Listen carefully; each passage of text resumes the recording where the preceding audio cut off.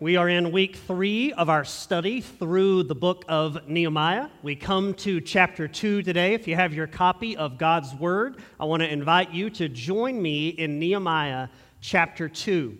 And today, in our ongoing study in Nehemiah, Nehemiah comes to his really big moment, as he is now going to approach the king, and he's really going to ask an unthinkable question.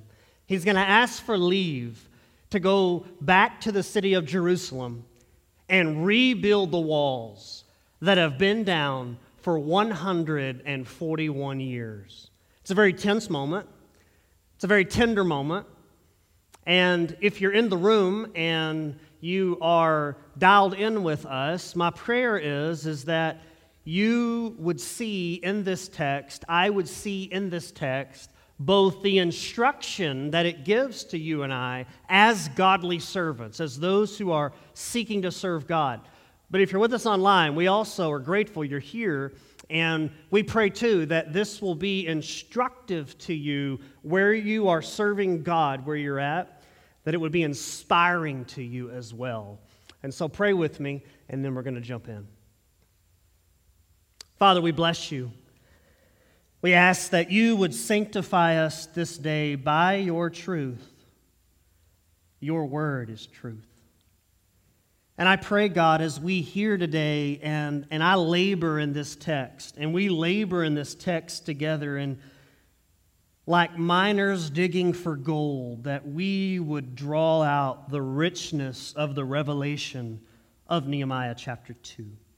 And God, by your Spirit, would you stir my heart? Would you stir our hearts to see in the text the Lord Jesus, to see in the text a normal guy named Nehemiah whom you used to accomplish a great task. Open our eyes, O God, to behold wonderful things in your word. I thank you, Lord, that you are a healer, and you have given healing to some that are in our midst today watching online. There are others right now that are not here watching online because they're battling sickness right now. And God, we pray that your healing hand would be upon them. And others have come into this place, and while they love you, they've had a bit of a challenging week. And so would you use this text to strengthen their resolve, strengthen their hands to go back out in the week ahead and accomplish your will, the task you've given them to do, with the grace and the power and the provision that you have made to put them where they're at for such a time as this. Help us, Lord, now. Behold your word, and not just be hearers, but doers. We ask it all for the glory of our Lord Jesus. And everybody said, on the left side of your bulletin, I hope you grab one, there's an outline there that we're going to work through together. Now, you don't have to read far into Scripture. As you begin in Genesis 1, in the beginning, God created the heavens and the earth. You don't have to get very far to see that God will meet his servants. God will meet his people in some very surprising places. I think Genesis chapter 12, God meets a man named Abraham, who was from the great city of Ur. Not really. Ur was a place that you would not drive to, but it was a place you would normally drive through. And yet God is going to take this man Abram, change his name to Abraham, and use him to be a father to many nations. And then I think the classic figure Joseph, Genesis 37 to 50. He's in an Egyptian dungeon. Life is difficult for him. He's constantly getting treated ugly by people that he thought were his friends. Obviously, the pagans of the world were coming down on him, and yet God uses Joseph to save his people from a famine in Egypt so he could raise up a guy named Moses, ultimately to get them on down the road for Messiah to come one day. I think the book of Judges, you have Gideon, who was a terrified farm worker. That's all he really was, a terrified farm worker. And yet God's going to take Gideon, and he's going to use Gideon to produce peace amongst the entire nation for 40 years. I think in the book of 1 Kings, Elijah, we've been learning about Elijah. Elijah is from Tishbe, We don't even know where that is. And yet he would go on to be the sort of Michael Jordan of the prophets. Not the LeBron, the Michael Jordan of the prophets. In the book of Esther, you have Esther who basically wins a beauty pageant. She was a very attractive woman, and God used her beauty to get her before a pagan king, a lot like Nehemiah, and she would go on to be used by God from that really difficult place she was in, and God used that woman, used our sister to save the entire nation. And then we get to Nehemiah. Nehemiah, as we've learned, is a normal guy, and he is in the palace of the king. 2 weeks ago, we saw that Nehemiah had been given news that the walls from his brothers that had started to be rebuilt in Ezra chapter 4, that because of the bureaucratic political red tape in the book of Ezra, that stopped. And he heard that those walls are still down. And it caused him to weep and fast. It broke his heart. And he got a passionate pursuit from God to leave the opulence of the palace and go get his hands dirty in the work to bring the walls back to the holy city of Jerusalem. And so Nehemiah, after he gets that, he doesn't immediately go to work. We noted in chapter 1 is an entire prayer. His knee-jerk is to go to God in prayer, not to put his overalls and go to work, not to self-medicate, not to write a big, long, if he could, tweet about how awful life is right now, or get on Facebook and post a big thing and check in somewhere so everyone would realize he's in a hard place. He doesn't do any of that. He prays. It's very instructive to us, very instructive. When God gives you something, your knee-jerk should not be go to work. Your knee-jerk should be to pray. And there is this gargantuous prayer that he gives that is very instructive, that if you want to really learn a model prayer, read Nehemiah chapter 1. And I love the way he ends it in verse 11 of chapter 1a. He says, "O Lord, let your ear be attentive to your servant." Now, he could have said, to the right-hand man of the king, to a cupbearer, to a trusted individual by the king, but notice he identifies himself as, I'm a servant. I am a servant. Let your ear be attentive, God. I'm not calling on a pedigree or my cloud or what I've done, but I'm simply your servant, and would you hear? And so Nehemiah identifies here as a servant. And what I want to do today, friends, is I want to lift out, very briefly, 7 truths that will and should mark you and me as a servant of God. Now, we're going to extrapolate from these 20 verses. I know that's a lot for Jordan to preach, 20 verses, but we're going to do it. And I want you to see that there's 7 truths from here that are both instructive and inspiring. First of all, I want you to notice God's servant waiting. Waiting. The patience of Nehemiah is very challenging to me. The patience of Nehemiah is very challenging to me. Notice verse 1. In the month of Nisan, in the 20th year of King Artaxerxes, when wine was before him, I took up the wine and gave it to the king. Now, I had not been sad in his presence. Now remember, 4 months have gone by since Nehemiah received the report that the walls have been broken down. They've been down for 141 years, but it just finally hit him. And he is wrestling with the fact that this has happened. And so he begins to pray. And he has 4 months here that he is praying and seeking, and we're going to see all kinds of different things. But I got to tell you, when God gives you a passionate pursuit, there's normally urgency in you. Like, we got to get to work. We got to go do this. We got to go after this. And yet Nehemiah is very patient here to wait on the Lord for the right timing to go before the king. But now the 4 months has gone by, and it's time to get in front of the king. It's time to talk. It's time to come and have a very uncomfortable, awkward conversation with your boss. Now remember, Nehemiah is a cupbearer, so that means that his job is to eat, drink, and don't die. Eat up, drink up, and don't drop dead. Because if he doesn't drop dead, then the king would say, well, I'll drink that wine, let me have it. I'll drink that food, let me have it. If he drops dead, that was a rival nation that was trying to kill him, the king, and the cupbearer got in the way and spared the life of the king. So that was his job.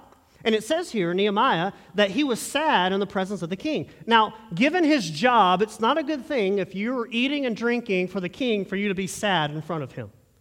Because he's got to be thinking, did you eat something bad? Is your stomach hurting?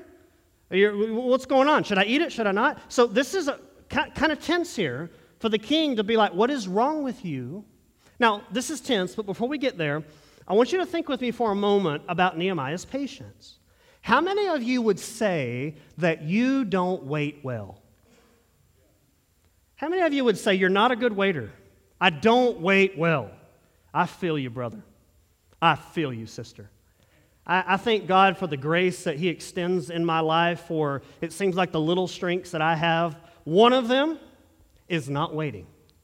There's a certain establishment not too far from here that I frequent pretty often for the sake of our kids, and I'm convinced if I could sit down with the boss for just a little bit, I could tweak this operation of how they go about things, and we could get people out the door a lot quicker. I mean, I count people. I watch process, and my mind is like, but you know what I do? I just seek to trust the sovereign hand of our good God, that He's got this operation, but I don't wait well. I don't know about you, but I would say that you probably do a lot of things in your life so you don't have to wait. TSA, pre-check, instant coffee, order food on your app so you can just go in and get it and get out. In fact, one of the Connect Group questions this week is talk about ways that you avoid waiting. A lot of us, if you look at the money that some of us spend in this room, simply so we don't have to wait. Yeah, I think you'd be surprised how much money you spend so that you don't have to wait. Or a lot of things you go out of the way so you don't have to wait. But Nehemiah waited 4 months. 4 months of waiting. It's very instructive to me. It's very challenging to me. It's very convicting to me. It's worth noting in chapter 5 that it will take him 52 days to rebuild these walls. 52 days. So he actually prays longer than he works. Isn't that amazing? He prays for 4 months and works for 52 days. There's something instructive to that. Maybe sometimes the reason it takes you so long to do stuff because you won't pray and really get God's vision and God's heart and God's wisdom so that you're working, as they like to say, harder. You're not working smarter. God has given Nehemiah wisdom, so when he and this squad of servants go to work, they're going to knock it out. They knocked it out because I just have to believe that God had given him the grace and the wisdom to get his spiritual and physical ducks in a row so that when he went, man, he went and he knocked this thing out in 52 days. Write this down. Waiting time should not be wasted time. Waiting time should not be wasted time. Because as you wait for your next steps from God, while you're waiting on the job, while you're waiting for your next spouse, while you're waiting for whatever, your aim should be, God, help me get my physical and spiritual ducks in a row. Help me think through this thing. Help me fast about this. Help me really make sure before I get the green light and go that I've got a really good plan, a really good thought process in place. You remember the disciples were told by Jesus, go to Jerusalem and wait. He didn't say, I'm leaving, now go take the gospel to Jerusalem, Judea, Samaria, to the uttermost parts of the earth. He said, no, go wait for 6 weeks until the gift of the Father is given to you. Until the Holy Spirit comes, you wait for 6 months and you pray in that upper room and you wait. And when He comes, you will get power from on high, and now you will have power to do the ministry and the task and the will that I've called you to do. So waiting time is very formative.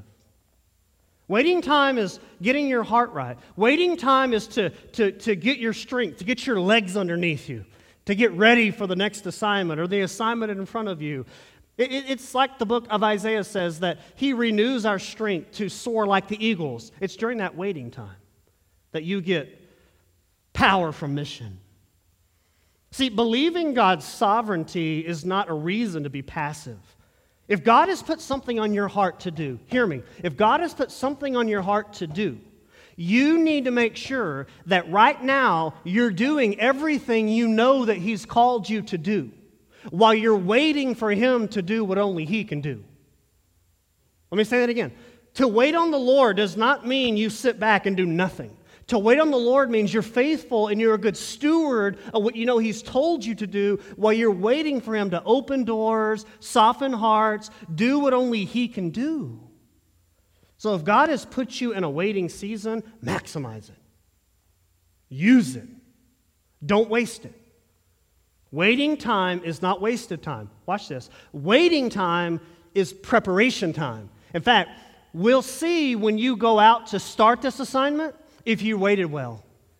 Because the waiting well will help you finish well.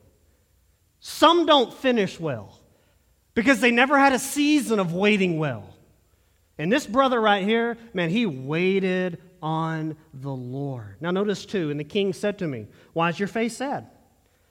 I mean, are you sick? I mean, is it a girl? What is it? So the girl broke your heart, or what? And he concludes, this is nothing but sadness of the heart. And then notice, I was very much afraid. I love Nehemiah's honesty, don't you? You have to realize these kings were nuts, okay?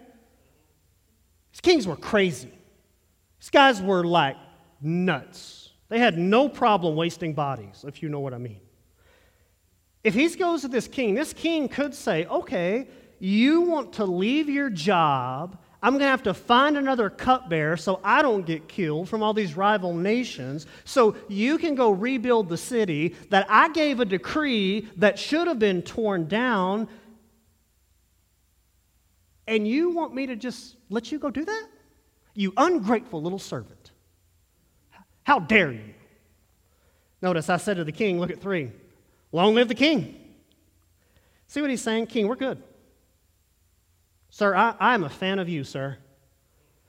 Whatever I'm about to ask you, long live the king. I'm very in favor of you, sir. Very diplomatic. See, Nehemiah is bold, but let me tell you something. He's also wise. Very delicate diplomatic words here. He's not kicking over the beehive to get the honey. Why should not my face, he says, be sad? When the city, the place of my father's graves, it lies in ruins and its gates have been destroyed by fire. Now, notice Nehemiah appeals to graves. Now, Nehemiah is not a funeral director, right? Nehemiah is not an undertaker. Nehemiah is appealing to the graves. You know why? Because he's smart. Persians had a really soft place in their heart for their dead ancestors. Persian kings felt a great responsibility as the king of these nations to make sure that the dead were honored. Nehemiah knows that. So he's playing at the heartstrings of the king by saying, I want to go and check on the graves in Jerusalem. I want to go because it's in ruins. And notice the king said to me, what are you requesting? So here's the big moment, right? 4 months of anticipation, all this prayer. You ever have one of these conversations that you knew had to happen? Ever have one of those? It had to happen. I don't really want to do it. I don't know how it's going to go. This is him. He's a nervous wreck. And I love what he does.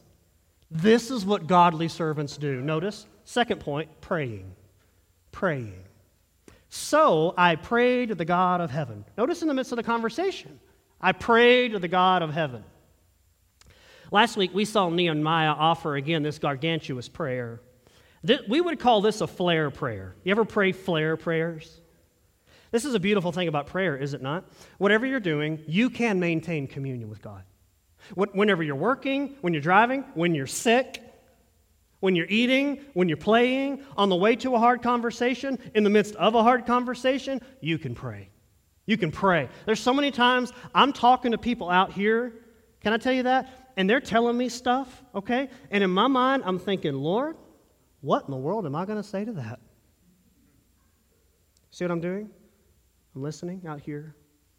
I'm seeking to understand them, hear them, and at the same time, I'm like a duck. You know, have you ever seen a duck? They're like gliding on water and they look so smooth, but they're kicking for their life underneath. That's what's going on many times in my life. People are sharing with me. I'm thinking, Lord, but I'm praying, communing. No matter what you're doing, friend, as you're kicking for your life, pray. Ask God for wisdom in the moment. No doubt, he's saying something like, God, help the king have a soft heart. God, help this land on a soft heart. Lord, please don't let me die. Lord, please keep my head. Nehemiah, I want you to notice this. Nehemiah is not trusting in his eloquent delivery. He's not trusting in his persuasive power. Friends, this man is trusting God. And God in his grace meets Nehemiah in the moment in his time of need. And that's how God works, does he not? You're in the moment. You're in a mess. I don't know what to do. You ask him for grace, and he gives you the right word at the right time, in the right way, and the right tone, and you walk away, and you're like, what did I even just say? And somehow God intervened in that situation, and now it's actually better than it was, and I never thought it could be. Friends, that was the grace of God intervening in your situation. And that's what he does here. God gives grace for every moment he puts you in. You just got to ask him for it. You got to ask him for it. You got to say, God, give me grace for whatever it is. So waiting, praying, third of all, speaking. We find God's servant here in verse 5 speaking. And I said to the king, if it pleases the king, and if your servant has found favor in your sight, that you send me to Judah, to the city of my father's graves, that I may rebuild it. Now think about this, my friends. Nehemiah's obedience in this little conversation, it changes history. And you may have conversations with people that don't have the amount of implications that this one does. This is a massive conversation. But I want you to be reminded that little conversations change situations, change lives. Like, don't underestimate the importance of you having that awkward conversation with that person that you keep avoiding. Don't underestimate how God wants to use you to graciously, like a Nathan and David moment, thou art the man. Don't underestimate how God wants to use that little conversation to change a life. Don't underestimate how God wants to use you to share the gospel with your coworker at the gym, on the running trail, as you take trash out, as your kids are playing at the playground and you're meeting moms and dads and parents, as you're at the senior center and you're waiting to go in or waiting to get your food or waiting. God wants to use little conversations that seem little to you, but they're big to God because he wants to use them to have massive, big implications in the recipients of the ones who you are communicating with. Don't underestimate the power of allowing God to use you to have conversation. To depressurize the situation, think about this. Nehemiah is just being faithful to God to share with this king what God has birthed on his heart. And that's how you have awkward conversation, quite honestly, with people, is you do it in that way. You have your opening conversation, then you say, there's something on my heart that God's put on my heart. Could I share that with you? Sometimes they're going to say no, and you say, okay, we keep moving.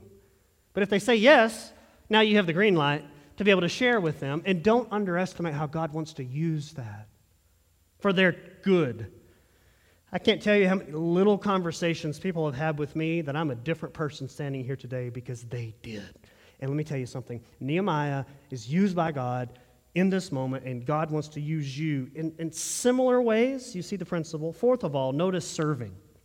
Waiting, praying, speaking, serving. Notice the king's response, verse 6. And the king said to me, the queen sitting beside him, which was very unusual, by the way. Kings and queens, they weren't seen together in public. But it's almost as if Nehemiah waited until she came out, because you know sometimes to get the husband to move, you just got to get to his wife, right? Sometimes all she's got to do is give a look, and you say, oh, okay, And maybe that's what's going on here. I don't know. Maybe Nehemiah had favor with this queen. Maybe they had a conversation somewhere. I mean, they were certainly interfacing all the time. And again, this is purely speculation on my part.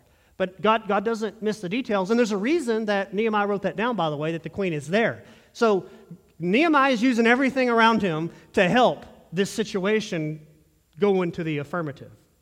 Notice, and the king said to me, the queen beside him, how long will you be gone? The king says, how long are you going to be gone? And when you coming back? When you will return. So it pleased the king to send me when I had given him a time. Now this shows you two things. Not only is the king going to answer in the affirmative, but Nehemiah was a great worker. Nehemiah was a great servant. By him saying, how long will you be gone? You know what that implies? It implies to me he does not want him to leave. You're a good worker, Nehemiah. I don't want you to leave. You do a very good job. You're very good at your job at what you do. See, the way Nehemiah approaches this situation, he's a servant of God, but he's also a servant of the king. He realizes, I'm serving God, but God has put me in this position. He's given me this job. He's given me this place to be faithful with. I mean, during these 4 months, Nehemiah continued to be a faithful cupbearer. That's worth noting here. He doesn't have a mindset, well, hey, my days are numbered. I already got another job anyway. I already know the job. And it's way bigger. I'm going to go build the walls in Jerusalem. Way bigger than this pagan king that I'm trying to spare his life. So therefore, my quality of work can go down because I'm leaving anyway. It's not what he does. It's not like what a lot of people do in their jobs. All of a sudden, the grass is greener, and their work and their quality of work and the way they go about it, it goes down. For Nehemiah, think about this. He's known for 4 months, friends, that he's got this big assignment from God, and yet the king says, please don't leave. You're doing such a good job. His quality of work did not go down. He's a servant. He is serving. Again, he is doing what he knows God wants him to do until God does what only he can do. See that? That's what waiting on the Lord means. He waited well. Fifth of all, planning. Notice, waiting, praying, speaking, serving, planning. Please remember, prayer and planning are not at odds. A calendar is not ungodly. Let me say that again. A calendar is not ungodly. Did you know God is a planner? Did you know He planned to send Jesus before the foundation of the earth? God is a planner. Now, we make plans, but we know James 4 is true. We should always say, if the Lord wills, we'll do so and so and so and so. Sometimes Ember and I, we call planning dates. We get together. I bring all my calendars. She brings her calendar. And we just calendar out, looking ahead. What are we going to eat here? What are we going to do there? How are we going to handle this? Planning is a good thing. Jesus said, Luke 14, before someone builds a tower, they should step back and look at it and say, what's it going to take to build? I mean, that's just common sense. You don't just get a hammer and nails and say, we're going to build a tower. Well, how are we going to do it? Well, I don't know. Just get to knocking something together. That's nuts. I don't want to get up on that tower, do you? I want to get up on a tower that's been planned out, thought out, and we've got the squad to accomplish it, and it's good. Else, I'm staying down. Some of us are really good at planning, can I tell you that? Others of us are really good at praying. And vice versa. Some of us are not good planners. It makes us itch a little bit to have to plan anything. But we're really great at praying. Other people are great at praying, but they don't plan anything. Some people are prayer warriors. And man, praise God for you prayer warriors. You're always thinking big, right? Man, God wants me I want to address the global lostness. I want to go to the Middle East and rescue the orphans. I want to address clean water. And you've got these grandiose plans that you're praying. And then we say, well, what's your plan? And you say, well, I don't know. I have no idea. And can I tell you? You're probably never going to do any about what you just said. It all sounded good. It all looked good. But unless you've taken some steps, brother or sister, it will amount to nothing. And years will go by, weeks will go by, months will go by, and you'll say, man, I really want to do something great for God. Now you're in the fourth quarter of your life. You've got maybe just a few years left, and you're like, where did time go? You got to get some plans in place of what God is birthing on your heart. Some of us, on the other hand, are really good planners. You got spreadsheets, you got clipboards, you got alarms going off all hours of the day saying when you should do this, when you should do this, but you don't pray a lot. Just really good you're a great planner. You got it down to the T. Or when you pray, all you're praying is for God to bless your plans. You've not spent any time asking God what his plan is. But bro, you got a plan. And so Nehemiah is really a poster child of how to pray and plan and not make them be in conflict, but actually complement one another. Praying and planning are not in opposition. Praying and planning is not in opposition. Nehemiah spent months in prayer, and yet when the king says, "What do you want, bro?" he was ready to deliver. He was ready to execute. He had a purpose, rebuild the walls, had a timetable. And then notice verse 7, he asked for a passport. Notice 7. And I said to the king, "If it pleases the king, let letters be given to me," passport, "for the governors of the province beyond the river, that they may let me pass through until I come to Judah." See, Nehemiah is not just traveling by faith. That doesn't work. This is like saying, I'm headed to the Middle East. I want to go there and I want to do missions, but I'm not going to get a passport. I'm not going to downtown. I don't have time for that. I got bigger stuff to do. I'm not getting a passport. But I'm just going to get to the TSA gate and I'm just going to say, "God, I just believe in Jesus' name that those TSA guys are just going to say, 'We're going to make an exception for you. Just go on through.'" Let me tell you, if you do that, you know what they'll say? "Go home, man. Go home. You think you're going to the Middle East without a passport? You're nuts. Go back." Nehemiah is a prayer, but he's practical. When God puts things on your heart to do, there's homework that you've got to do. There's steps you've got to put in place. There's degrees you maybe have to get. There's classes you may have to take. There's conversations you might have. It's not just all going to happen before you. The desire is there, but now you've got to pray, and now you've got to plan. Notice verse 8. And a letter to Asaph. I mean, he knows where the lumber yard is, for crying out loud. Notice, a letter to Asaph, the keeper of the king's forest. That's the lumber yard. "That he may give me timber to make beams for the gates of the fortress of the temple and for the wall of this city." I mean, Nehemiah is not a lumberjack. He's a cupbearer. How does he have these connections? How does he know where the king's forest is? How does he know all of that? Well, he's done his homework. For 4 months, he's been planning, he's been timetabling, he's had goals, he's thinking through it, he's writing it down. I mean, imagine him getting to Asaph here. He's the lead guy out in the yard, when you go pick up your lumber. That guy says, "Show me your ticket." You've been there before. And he's that guy. And Asaph comes to him, and he goes, getting ready to check out. And Asaph's like, who are you? How are you going to pay for all this? And you know what Nehemiah says? "I got the king's credit card." Just put it on his tab. "I got Artaxerxes." I mean, the crazy thing, friends, about Ezra and Nehemiah is these Persian kings did not only grant permission for this stuff to be rebuilt, they actually funded it. They funded it. God used pagan dollars to get these walls built. It's amazing. And notice, not only that, Nehemiah says, "I got to live somewhere while all this is going on. I can't just sleep out in the desert." Notice, "and for the house that I shall occupy." Again, it's not me just living on faith and, I don't know what we're going to do. We'll get there and God will do something. No, he said, I need a house. I need somewhere to live. To think that planning is in opposition to praying, watch this, is presumption. Nehemiah says, "I got to live somewhere." He's both godly and he's practical. That's what made Nehemiah such a great leader. He's godly and practical. Sixth of all, notice praising. Verse 8b. And look what happens. "And the king granted me what I asked." Notice the first thing he does. "For the good hand of my God was upon me." Notice Nehemiah doesn't say, he doesn't say, "I put all this stuff together. This is all on me. I figured all this out. It was my speech. It was this. It was that." No. He says, the reason all this happened is God had his hand on me. His hand was upon me. So notice Nehemiah, you should write this down, is not primarily biographical, it's doxological. Doxology is praise.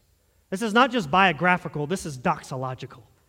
The reason the Holy Spirit had Nehemiah write this down is because it brought glory to God, Because God, in this whole episode, is working out the eternal counsel of his will so that one day Jesus the Messiah could be born a Jew, and so on and so on and so forth. One of the things I love about Nehemiah is there are no miracles.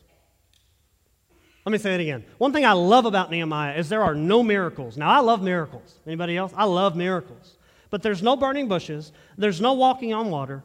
There's no suspending the laws of nature. Ezra and Nehemiah is about the quiet, sovereign hand of God working. We should never conclude that the lack of the supernatural means God is not at work. Hello. You should never conclude because the supernatural is not in front of me that my God is not working. Friend, God is always working. He is always unleashing his plan. Don't let the lack of the sensational make you think that God is inactive. Now, another conclusion that you should make is, if you have opposition from people, then God must not be in it. That would be a wrong conclusion. It would be wrong to think that everything's going to go just really peachy and smooth, and there's going to be there's going to be a lot of opposition. And you know what? Finally, a godly servant must do? Persevering. Persevering. A godly servant will persevere when God has put something on their heart, even when they get much opposition. Notice 9, then I came to the governors of the province beyond the river and gave them the king's letter. So I got my passport. Now the king had sent me with officers. He's got an entourage. Notice that. He's got an entourage of going before him. But when, verse 10, Sanballat, the Horonite, that's the governor of Samaria. That's to the north of Jerusalem. And Tobiah the Ammonite, that's the leader of the Ammonites. That's on the east side of, so the north and the east. And in a moment, we're going to see Geshem. He's on the southern side. So all of these rival kings do not want these walls rebuilt. We won't go into why totally. But notice, when Tobiah the Ammonite servant heard this, it displeased them greatly that someone had come to seek the welfare of the people of Israel. So I went to Jerusalem, and I was there for 3 days. Then I arose in the night, and I had a few men with me, and I told no one what God had put into my heart to do for Jerusalem. There was no animal with me but the one on which I rode. So again, he's being incognitos here. He's riding very quietly. He doesn't want to draw attention to himself. I went, verse 13, to the valley gate, to the dragon spring, and notice, to the dung gate. And I inspected the walls of Jerusalem that were broken down, and its gates have been destroyed by fire. Notice what a good leader does. Nehemiah had been told this was the case, but he needed to go see it with his own eyes. That's what a good leader does. A leader does not deal with assumption. And Nehemiah if he's able to, will always go assess the situation. Notice 14, then I went to the fountain gate and to the king's pool, but there was no room for the animal that was under me to pass. I mean, again, isn't there a part of you that's like, if God were in this, my animal could go too? It's not where he's at. It's not where he's at. He's so committed that he knows that God is in this, that even the hardship that comes, I'm just going to keep going. Got to leave the animal? Got to leave the animal. Bye. Then I went to the fountain gate. 15, then I went up in the night by the valley and inspected the wall and turned back and entered by the valley gate and so returned. And the officials did not know where I had gone or what I was doing and had not yet told the Jews, the priests, the nobles, the officials, and the rest who were going to do this work. So he's been in Jerusalem for 3 days. He had been traveling from the Persian palace 9 to 10 miles a day on his animal. Take a break, next day, take a break, next day, take a break. Very strenuous. Then notice 17. Then I said to them, he says, this is to Tobiah and Sanballat, you see the trouble we're in? How Jerusalem lies in ruins with its gates burned? Come, let us build the wall of Jerusalem that we may no longer suffer derision. Now, remember the brokenness of the city is reflecting upon the name and the reputation of God. Nehemiah takes serious that his God and his reputation is at stake because these walls and people walk by and say, ha ha, there's the old city of Yahweh, and look what happened. He takes it personal. Notice 18, and I told them of the hand of my God that had been upon me for good, and also of the words that the king had spoken to me, and they said, let's get to work. So they strengthened their hands for the good work. Now, next week in chapter 3, it's like a Jerusalem phone book, okay? We're going to read so many names next week that you should thank God you don't have to read, okay? I'm going to read those. All right? There's a lot of names. And this is the squad. This is Nehemiah's squad. This is the troops that are forming. The squad's coming together. Now, I want to remind you from this that everybody has a part in Jesus building His church. Everybody that's on the squad has a part of doing their job. You may not be the leader of the particular situation, but you got a part, and you need to play it well. In this Jerusalem phone book, they're going to do their job. Nehemiah's going to rally the troops, and they're going to build this wall. Notice 19. But when Sanballat the Horonite and Tobiah the Ammonite and Geshem the Arab, that's south of Jerusalem, heard of it, they jeered at us. They wagged their tongue. They despised us. And they said, "What is this thing you're doing? Are you rebelling against the king?" Then I replied to them, watch this, "The God of heaven will make us prosper, and we are His servants. We will arise and build, but you have no portion or right to claim in Jerusalem." You know what Nehemiah says? Ain't nobody got time for that. Ain't nobody got time for your comments. We're about to build a wall. And we are the servants of God. And He has put this on our heart. And this thing's going up, whether you like it or not. But notice Nehemiah's motivation. He's trusting God. A servant of God, watch this, finds strength from God when opposition comes from people that are against God. Jesus told us, as we seek to do His will, many will persecute us. Anytime we're seeking to advance the kingdom of God, the Tobiahs, the Sanballats, and the Geshems will show up. In fact, I would tell you, if they don't show up, it's almost not a good thing. Because anytime the kingdom of God is advancing, the kingdom of darkness is going to push back. And so, don't be shocked when they show up. A lot of us are shocked. Oh, I thought this was... No, don't be shocked. They're showing up. They're coming, okay? They're coming. Tobiah, Sanballat, they're coming. Geshem, he's coming. They're going to poke holes in it. They're going to say, I wouldn't do it that way. At the last church, we did it this way. It didn't work here. They're going to do all that. Just expect it. Expect it. But keep trusting your God. Now, as we close here, the narrative of this servant will give way to a better servant. In many years from this time, another servant will ride into Jerusalem, will he not? And he will also be on the back of an animal, a colt. The servant of all servants is the Lord Jesus Christ. As important as Nehemiah's work was in Jerusalem, it pales in comparison to the work that Jesus will do in Jerusalem. Jesus will lay His life down as a ransom for many, so that you and I could be right with God, one with God, that we could have life, that we could have it abundantly. See, watch this, friends. Jesus did not come to build a wall. Jesus came to build His church. Jesus faced a lot of mockery, a lot of opposition. He certainly had his Sanballats. He certainly had his Tobiahs. He certainly had his Geshems, but he had entrusted himself to the Father's will. He lived under the power of the Holy Spirit. And watch this, because Jesus finished the job, the good hand of our God is upon us. In Christ Jesus, God's favor is on you. If you're a Christian, God's favor is on you. The good hand of God is on you because Jesus finished the work in your place. And so in Christ Jesus, we're waiting. In Christ Jesus, we're praying. In Christ Jesus, we're speaking. In Christ Jesus, we're serving. In Christ Jesus, we're planning. In Christ Jesus, we're praising. And in Christ Jesus, we are persevering. So as we look to Nehemiah and we say, that's a great servant, we look away from Nehemiah and we look to Jesus and we say, He's an even better servant. And in Him, we have the power to accomplish the assignment that God has given us. From this text, friend, may God raise up in you a gratitude for your Savior.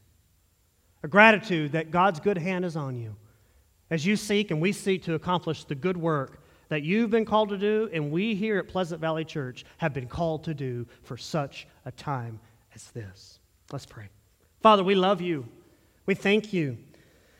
Very, very, very instructive portion of Scripture.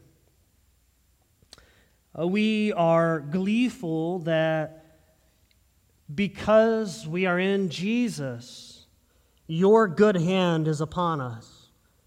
We testify right now, God, to your greatness, as we've already done in singing, to your grace. We humble ourselves before you, God, as your servants. We're like Nehemiah and his squad. We are your servants. We ask that you would strengthen our hands, God, for the good work that you have called us to do, so that when others see us laboring in the kingdom, they wouldn't heap praise on us. They would say, that's not natural. That's not natural for a man or a woman to do that, to handle themselves that way, to respond that way, to have the grace that way, to be patient that way. That is not natural. And Lord, that many people would glorify our Father in heaven because of the good work that you're doing through our hands. Lord, help us not discredit the fact that you want to use our hands. You want to strengthen our hands.